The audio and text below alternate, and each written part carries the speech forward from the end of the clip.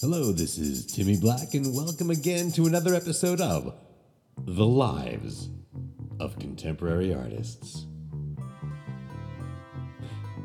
In a break from my usual habit of focusing on one particular contemporary artist, today instead, I'd like to talk a bit about culture at large and how sometimes we tend to overlook the idiosyncratic nature of influence. The impact, indeed, the leverage of what Simone Dufray called in her characteristically gelatinous prose the accidental guidance of formal precedent upon discourse, is a subject that has put far too many graduate students into small hypoglycemic comas. I think that's a shame. We can do better than that. I can do better than that. So, put yourselves under Timmy's care while I attempt to shed a lighter light on what has often been perceived as a stale and tiresome subject. Now, last summer, I was lucky enough to spend some time traveling through North Africa. I did the regular tourist stuff, dickering over prayer beads in the Medina, staring at old stones in Carthage, scuba diving off the coast of Jerba, but I also got a good taste of the local vibe by hanging out at dingy, smoke-filled cafes, eating dates and sipping arak out of porcelain teacups. Now, quite by chance, I came across the art of the Sah Maghreb, a tribe of indigenous nomads who can trace their roots to the Iron Age. What I found fascinating is that the Sah Maghreb were a matrilineal society, and that their clergy consisted entirely of female sorcerers and priests, or priestesses.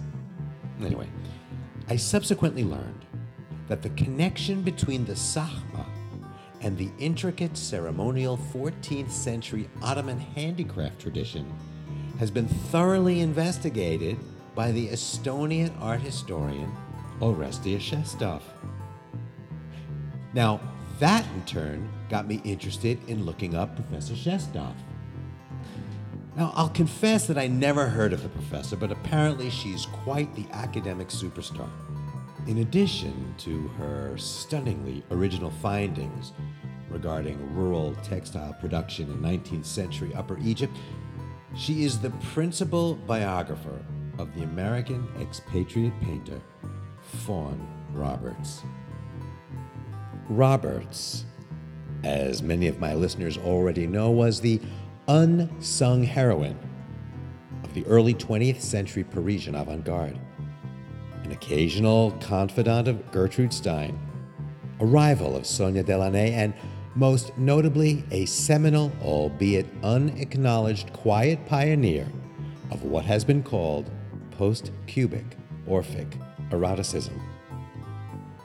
Now, if that categorization doesn't already conjure vivid impressions of fleshy nudes painted in deeply clotted pigment depicting a ravenous yet understated carnality, then I suppose you better take a swipe at the PG-13 Google images available today. Fawn Roberts, had she not been a woman, would have been as familiar a name as Modigliani, Matisse, Picasso, and Balthus. In yet another case of the marginalization of female artists, Fawn Roberts had been consigned to the footnotes of art history until the tireless work of Professor Shestov set out to correct the shamefully biased record. And here, I'd like to return to the simple question that divides the originators from the derivative adapters. The lines of influence are easily traceable threads that, though knotted and frayed, are nonetheless discernible to the diligent observer. What Dufray called accidental guidance, and what Shestov more felicitously calls the incidental governing impact, is nothing, in my opinion, but a fancy academic way of saying plagiarism. The time has come to re-examine the commonplaces of our passive, obedient chronicle of creativity. Let's separate the imitative from the inspired, the hackneyed from the visionary, and the outright silly from the presciently sublime. We owe a tremendous debt of gratitude to the fierce and fearless female protagonists who have remained for far too long hidden within the shadows of the grand stage of human history.